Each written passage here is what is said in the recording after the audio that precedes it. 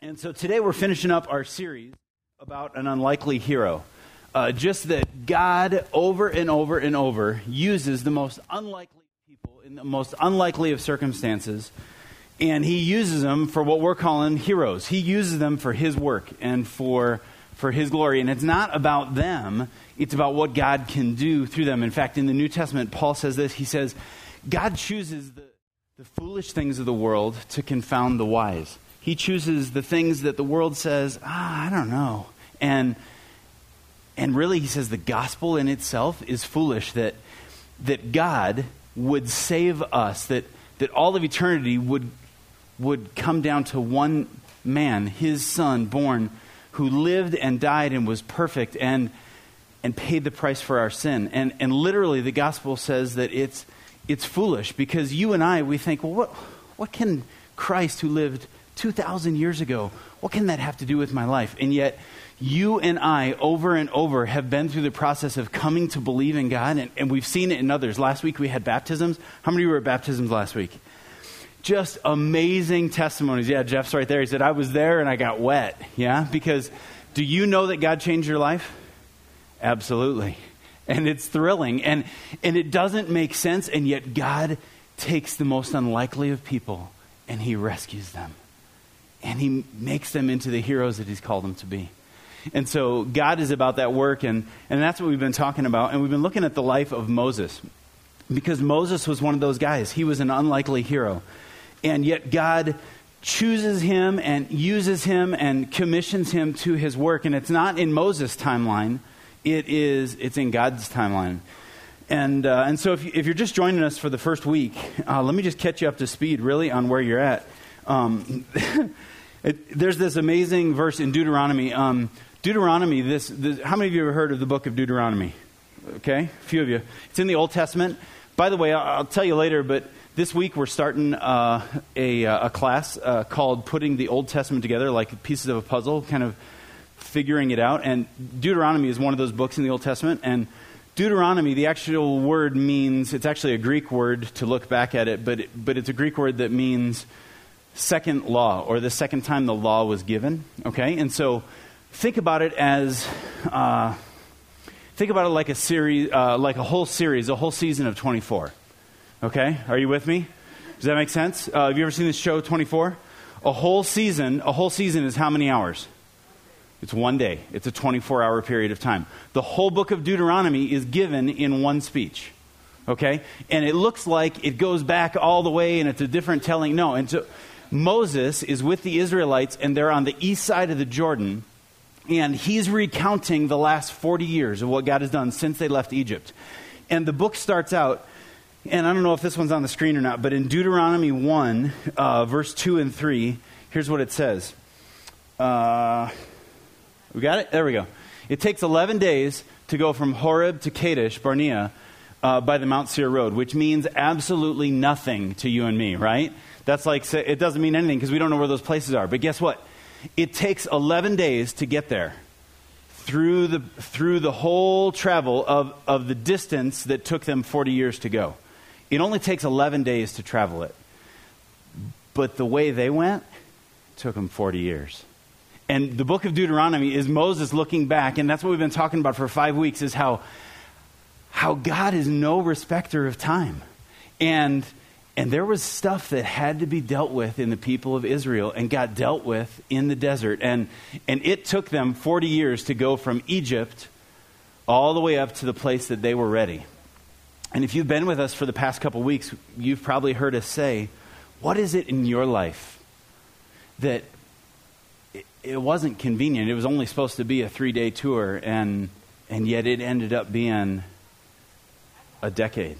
And you'd never choose that path, but God worked in you greatly through the midst of it. Do you know what I'm talking about? And God chooses unlikely paths for unlikely people, and he makes heroes out of them. Some of you are here because it all fell apart. Some of you are here because of the 40 years in the wilderness, right? Moses was that guy. Moses was the guy who, he was convinced that he was going to be part of the people of Israel coming out of Egypt, and he was in power in Egypt at the time. And he got angry and he committed murder, and he ended up blowing the whole thing. And he was sure he was the guy And God said, why don't you go sit in the desert for 40 years? And 40 years later, God talked to him. And he said, now I want to use you. And what did Moses say when God said, now I want to use you? He said, not me. And God said, you're exactly where you need to be so I can use you. You're exactly who you need to be so that I can use you now.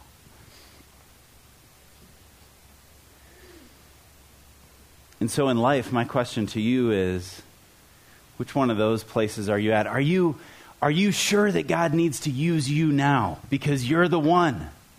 And you find yourself hitting up against the wall, wanting to be used, wanting God to make it happen, and yet it seems like God has the brakes on.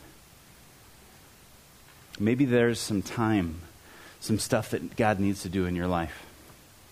Maybe you're at the place where you say, God, you can't use me. Like, I know it just keeps on getting put in my lap that you want me to serve, but you can't use me. If that's the case, I just heard somebody say yesterday at our spiritual advisory board, they just said, that's the surest sign of a calling. When you know, God, you can't use me. It's almost the surest sign when you know God's called you to something and you've got tons of doubt about whether or not you can do it. Does that make sense? And that's where Moses is at. So that's who Moses is. He's gone through this whole process. And in Numbers 27, verse 12 through 13, Moses knows that he's going to die. God actually comes to him and he says, Moses, this 40 years has come to an end and you're going to die. And this is literally what Moses says, or God says to Moses, go up this mountain to the Abraham range, or Abraham range? It's probably Abraham range. I don't know what that is. Sorry. To the Abraham range and see the land I have given the Israelites. So in other words, Moses, go up the mountain. And then the next verse, 13. After you've seen it, you too will be gathered to your people, as your brother Aaron was. Aaron was already dead at this point. He says, you're going to be gathered home to your people. So after you go up and you look into the promised land, you've led the people well this far, I'm going to bring you home to be with me. And so Moses knows that, and that really brings us to today. We're talking about the legacy of a leader. Are you with me? I've caught you up to date on where we've been, and today we're talking about the legacy of a leader. And the legacy of a leader literally starts with you. Your legacy, it begins with who you are. Moses was known as the most humble man on the face of the earth from Numbers 12:3. And so there is this sense that it begins with you. You're going to be remembered for who you are and how you act and what you did and what you didn't. So it does begin with you. Okay? But here's the thing. Did Moses mostly get remembered for his early murder and his early arrogance and all of that? Did he get remembered mostly for that? No. What did he get remembered? He got his legacy. He got remembered for the stuff that God did in him. The stuff that God did once he was broken. The stuff that God did once he's like, oh, God, I don't have anything to bring. I can't even talk. And God says, now I can use you. And so your legacy begins with you, but it really becomes about what you let God do in your life. Or it can be. And that's what we see with Moses. So the second thing is your legacy isn't just about you. Okay? Your legacy starts with you, but you shouldn't do it all alone. There's this great part in Exodus. Exodus means the coming out of or the leaving Egypt, and that's really the story of their departure from Egypt. And so there's this place where Moses, it was a hard work. There's 1 million people. They were going through the wilderness, and God had them on this journey, and Moses was busy. And so what he did, he said, hey, babe, why don't you go home to your folks' place? And literally, he sent his wife and his kids to be with the in-laws. All right? He said, just let me, I can work a lot more, and I don't want you living in a tent, babe. You go there, right? So he sends his wife home to be with her parents. And there's a place in Exodus 18, where the father-in-law, Jethro, and his wife and kids, he brings his wife and kids back to him, okay? They've settled. They kind of got the desert thing figured out. And so he brings Moses' family to him. And they have a great reunion, and they worship the Lord together. And then Moses goes back to work. So after a couple days of hanging out with his father-in-law and celebrating their return, then he goes back to work. And Moses does what he does every day. And he goes and he sets down in his chair. And I don't know if they, blow a shofar. I don't know what they do, but somehow the people know it's time to come, right? And the people start coming. And they come, and they come. And Moses is like, well, I'm the leader. I'm the one who hears from God. So pretty much everybody who has a need, they got to come and talk to me, right? So-and-so's tent peg is too far over on mine, and so-and-so's whatever fell over and ripped my thing, or so-and-so's cow destroyed my this. And so Moses was making decisions on every little thing, right? And so Jethro, being the amazing father-in-law that he is, looks at that and he says, man, what you're doing, that's no good, right? All right, so go ahead and jump to Exodus 18, if you would. And this is what he says in Exodus 18. Moses' father-in-law saw all that Moses was doing for the people, and he says, what are you really accomplishing here? Okay? He says, what's really happening? And Moses says, well, listen, I'm the one who hears from God. I'm the one, so the people, they've got to hear from me, okay? And Moses' father-in-law continues in verse 17. There we go. Go ahead, go back, let's read the other half of that, sorry. Why are you trying to do all this alone while everyone stands around you from morning till evening? Okay? Why are you the only one doing this? Now, Moses was humble, and we already read that. Moses was humble, but evidently he worked a lot like you and I do. He was stupid, right? He didn't figure out how to train other people and let other people help, right? He was humble, but he didn't think about multiplying. He didn't think that other people could do it maybe as well as he could. And he just was willing to take the responsibility. How many of you know it's harder to actually let other people do it? How many of you believe that? Right? Okay. Now, most of us who raise their hands are people who are pretty good at doing what we do. Right? And so there's a little bit of a laziness with that, and there's a little bit of pride with that, right? And it's like, well, it's just not worth the time, and they aren't going to do it right, and it's just easier to do it myself. And when you really stop and think about it, is it easier just to do it yourself? No, it's not easier to do it yourself. That's why we have tons of small things that kind of work that only get as big as you, that only get as big as me. So this is just a simple illustration. We moved here last year, and so we really didn't buy a house until January, December. And so around May, obviously, I had to spend a lot of time figuring out what kind of garden or yard, right? Around May, you got to buy like a lawnmower I had to get and all that kind of stuff. Because we left all that stuff in Africa. And so I'm at Home Depot, right? And so there is a weed whacker on sale, okay? On sale, it was, $69, something like that. But it's like gasoline and mixed gas, and that's what I would typically choose and just use a cheap one. But what do I know? I know that my wife will never touch that thing, right? First of all, the gas factor, no, not touching it.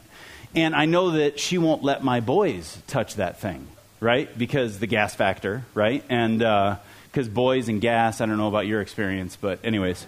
So are you tracking with me? So next to it, $40 more is a really cheesy, frustrating, battery-operated weed whip thing, right? Okay? So which one actually gets more work done in my house, in my scenario? The cheesy, more expensive little battery-operated weed whacker. Does that make sense? Now, believe me, I had to choose just because I didn't want to spend more money, right? I didn't want to buy that, but at the same time, I know that if I'm the only one who can use the weed whacker, then what good is that, right? I got 4 boys, right? So do you understand what I'm saying? So at some point, some of us need to say, it really kills me, but there's other people who can do this just as good as I can. There's other people who might do it differently, but but they can do just as good a job as I can. And how do I help them and equip them and free them to do that? And so that's exactly what's going on here with Moses. So Jethro says, man, this is no good. There's many other people. And what happens?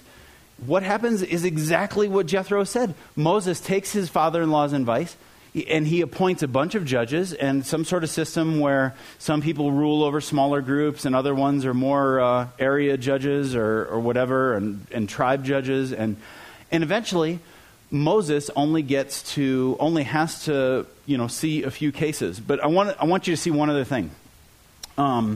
And I don't know if I have it up there or not, but here's what it says in Exodus. He says, not only will you wear yourself out, this is in 18, but he also says, you're going to really frustrate all the people. Okay, let me get to this. Why are you trying to do this all alone? The people have been standing here all day long to get your help. Okay, he says, this job is too heavy a burden for you to handle all by yourself. You're going to wear yourself out and all the people too. How many of you know it's frustrating to watch somebody doing something and you know that there's a better way to organize it?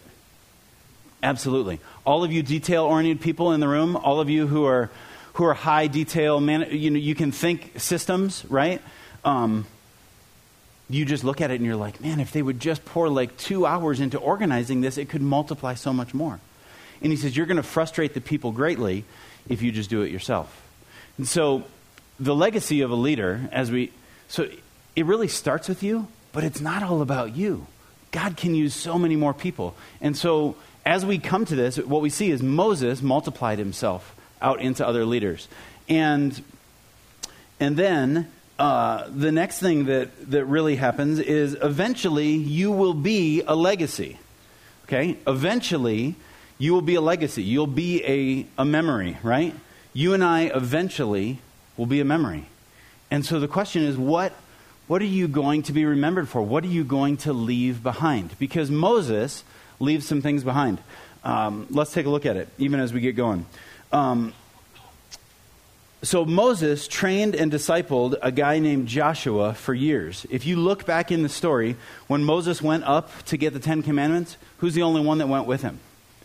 His young apprentice, his young aide, Joshua.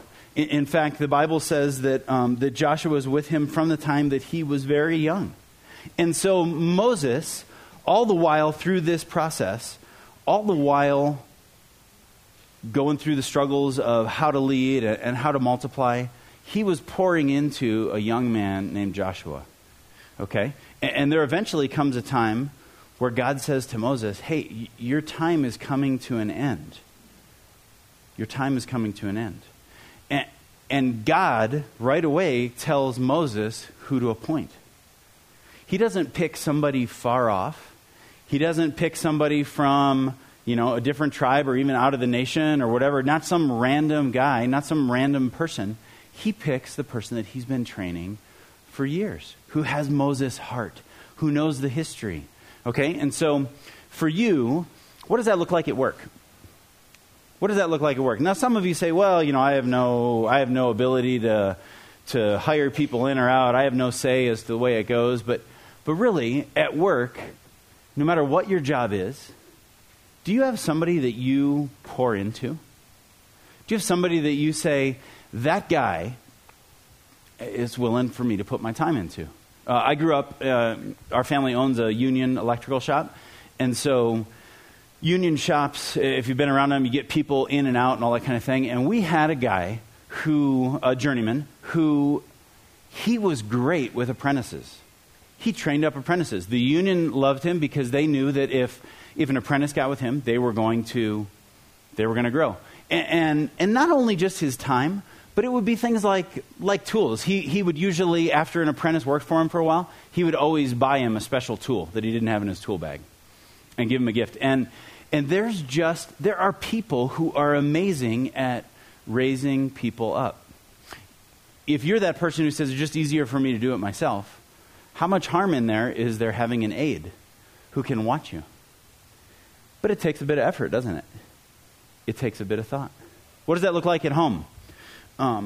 In my home, Mom, I love you if you're listening, but But my mom would not let us load the dishwasher, right? Because the dishwasher had to be done just the way the dishwasher had to be done. So for me, is loading the dishwasher something in my mind that I do? It's not, right? Because I was never allowed to load the dishwasher because I wouldn't have done it effectively or efficiently enough, right? The bigger picture is that the more people you have loading the dishwasher, the more dishes get done, right? And so that I wouldn't technically call that a fault. That would be just a slight imperfection in execution from my mom. That's probably the only negative thing at all. But do you know what I mean? Like to raise somebody up, and Moses was doing it all along. We don't see where God ever told him to do it. He was smart enough to know, I need somebody to help me. I need somebody to carry my stuff. I need somebody to lean on. And Joshua was that guy. Let me ask you a question. There were a number of, if you know the story, there was a number of times that rebellions happened. The people were mad at Moses and they didn't want to have anything to do with it. Joshua was his aide the whole time, right? There were a number of people, even Moses' brother and sister, Aaron and Miriam, and they rose up with the people against Moses. And Joshua stayed with him. And so my question to you is, have you ever been in a place where you have been like Joshua? You've been the aide? And you said, well, God, how long until, how long, God? Like, I'm still working for this guy Moses, and he's getting old. He's like 110. He's like 115. He's like 120. God, have you ever been in that situation? Do you know what? We don't hear any of that coming from Joshua. Because who's in charge of Joshua? God's in charge of Joshua. Joshua obviously had a good relationship with God. And we don't find him kicking and frustrated and always trying to start his own camp and go his own way. And what we see from Joshua is we see he serves well. And then who chooses him? God chooses him. He said, now it's time for Joshua to lead. So maybe you're that person. Maybe you're Moses and you need to have an aide. And we don't even know. Maybe Joshua had a couple aides of his own, a couple assistants of his own, guys that he was raising up. Because that's the way it works, isn't it? If somebody pours into you and they teach you how to do something, and what do you end up doing? You teach somebody else how to do it. And you give the same way you've received. And so today, that's what we're talking about. We're talking about the legacy of a leader. Literally, let me read this to you where God says to take Joshua and to pray for him. Because that's really what the Bible says. You know, we were talking this week. Let me get to that in just a second. We were talking this week with Life Together leaders. How many of you are in a Life Together group? Anybody here? Life Together group? Okay. That's about right. Just to let you know, about 25% of our church, of the people who come to our church, are in Life Together groups, okay? Right around there. And if you would talk to somebody who's in a Life Together group, typically they would say, it's been one of the most amazing things in my life. The relationships I have, the encouragement to pursue Christ, the way I learn, and it just is the way to go. And so most people that you would talk to, if you see them in a Life Together group, most of them would also say it's kind of scary. It's kind of scary to step into community and to be genuine, to reveal myself. And so anyways, we're talking about Life Together leaders. And in Ephesians 4, verse 11 through 13, this is what Paul says about the body of Christ. I don't know if we have that or not over here. Ephesians 4 says this. It says, he's the one who gave these gifts to the church. Okay, now these gifts are spiritual gifts that if you're a Christian, all of us have a different variety of spiritual gifts. Okay, this isn't job titles, all right? Apostles, prophets, evangelists, pastors, and teachers. Okay, their responsibility is to build up God's people to do his work and build up the church, the body of Christ. Literally, to equip the people of God for works of service, is the way the NIV says it.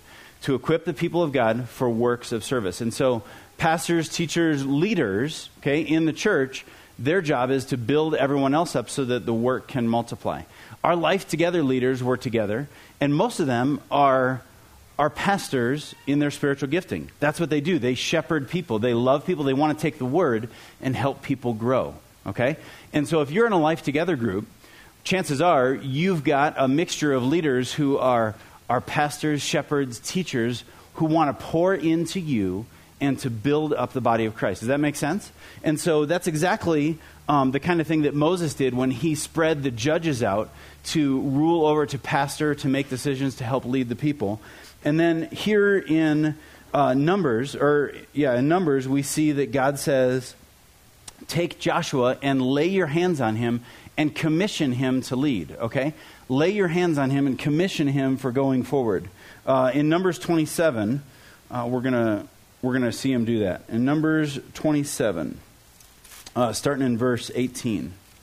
So the Lord said to Moses, take Joshua, son of Nun, a man in whom is the Spirit, okay, and lay your hand on him. And again, that's not some random guy who's like, okay, Joshua, son of Nun, who is that guy? No, that's your closest apprentice, right? So he says, take Joshua, lay your hand on him, okay? That's verse 18 and 19 following. Have him stand before Eleazar the priest and the entire assembly, which is all the people, okay? And commission him in their presence. And verse 20. Give him some of your authority so that the whole Israelite community will obey him. Okay, so that's what he says, lay your hands on him. Go forward to verse 22 and 23. So Moses did as the Lord commanded him. He took Joshua and had him stand before Eleazar the priest and the whole assembly. And so this was a church. It was like a church gathering. They were all gathered together. So he took Joshua, had him stand before him, verse 23. Then he laid his hands on him and he commissioned him as the Lord instructed through Moses. All right? So we find Moses doing exactly what God commands him to do.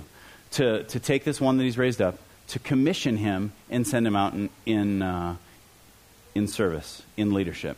And so today, what we're going to do as a church, just really following in this same example, is a lot of times, especially if you just attend here, if you're not in a Life Together group or you're not serving somewhere, you don't know about all the leaders that we have here. You might think that there's a couple people up here that lead.